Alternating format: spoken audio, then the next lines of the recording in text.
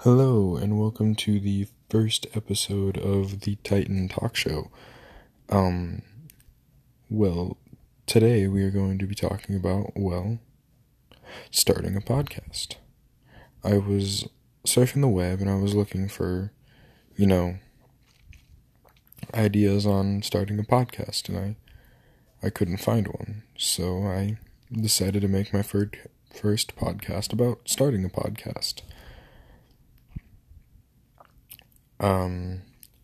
Tip number 1, research and do your research before you start recording your podcast. Makes life a whole lot easier. You could, let's say, research current events or top trending things on Facebook, just put a little bit of effort into the research, and that makes it so much easier to start your podcast. Tip number 2, keep a conversation going. Don't just have dead space in between what you're talking about or what you're saying. If you have a co-host, involve that co-host in said podcast. Have them talk with you.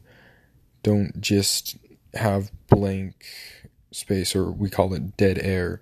Don't have dead air on your podcast. That is not good at all.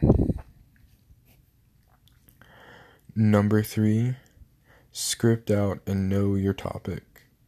So you're going to want to script out your topic, and you're going to want to write down what you're going to say, and you're going to think about what you're going to say. And this also makes it a whole lot easier. You can print off your script and you can hand it to your co-host or anyone who's going to be on the podcast with you, and it makes it a whole lot easier to stay on the same page and stay up to date on what you're talking about.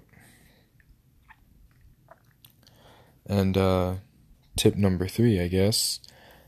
What would tip number 3 be?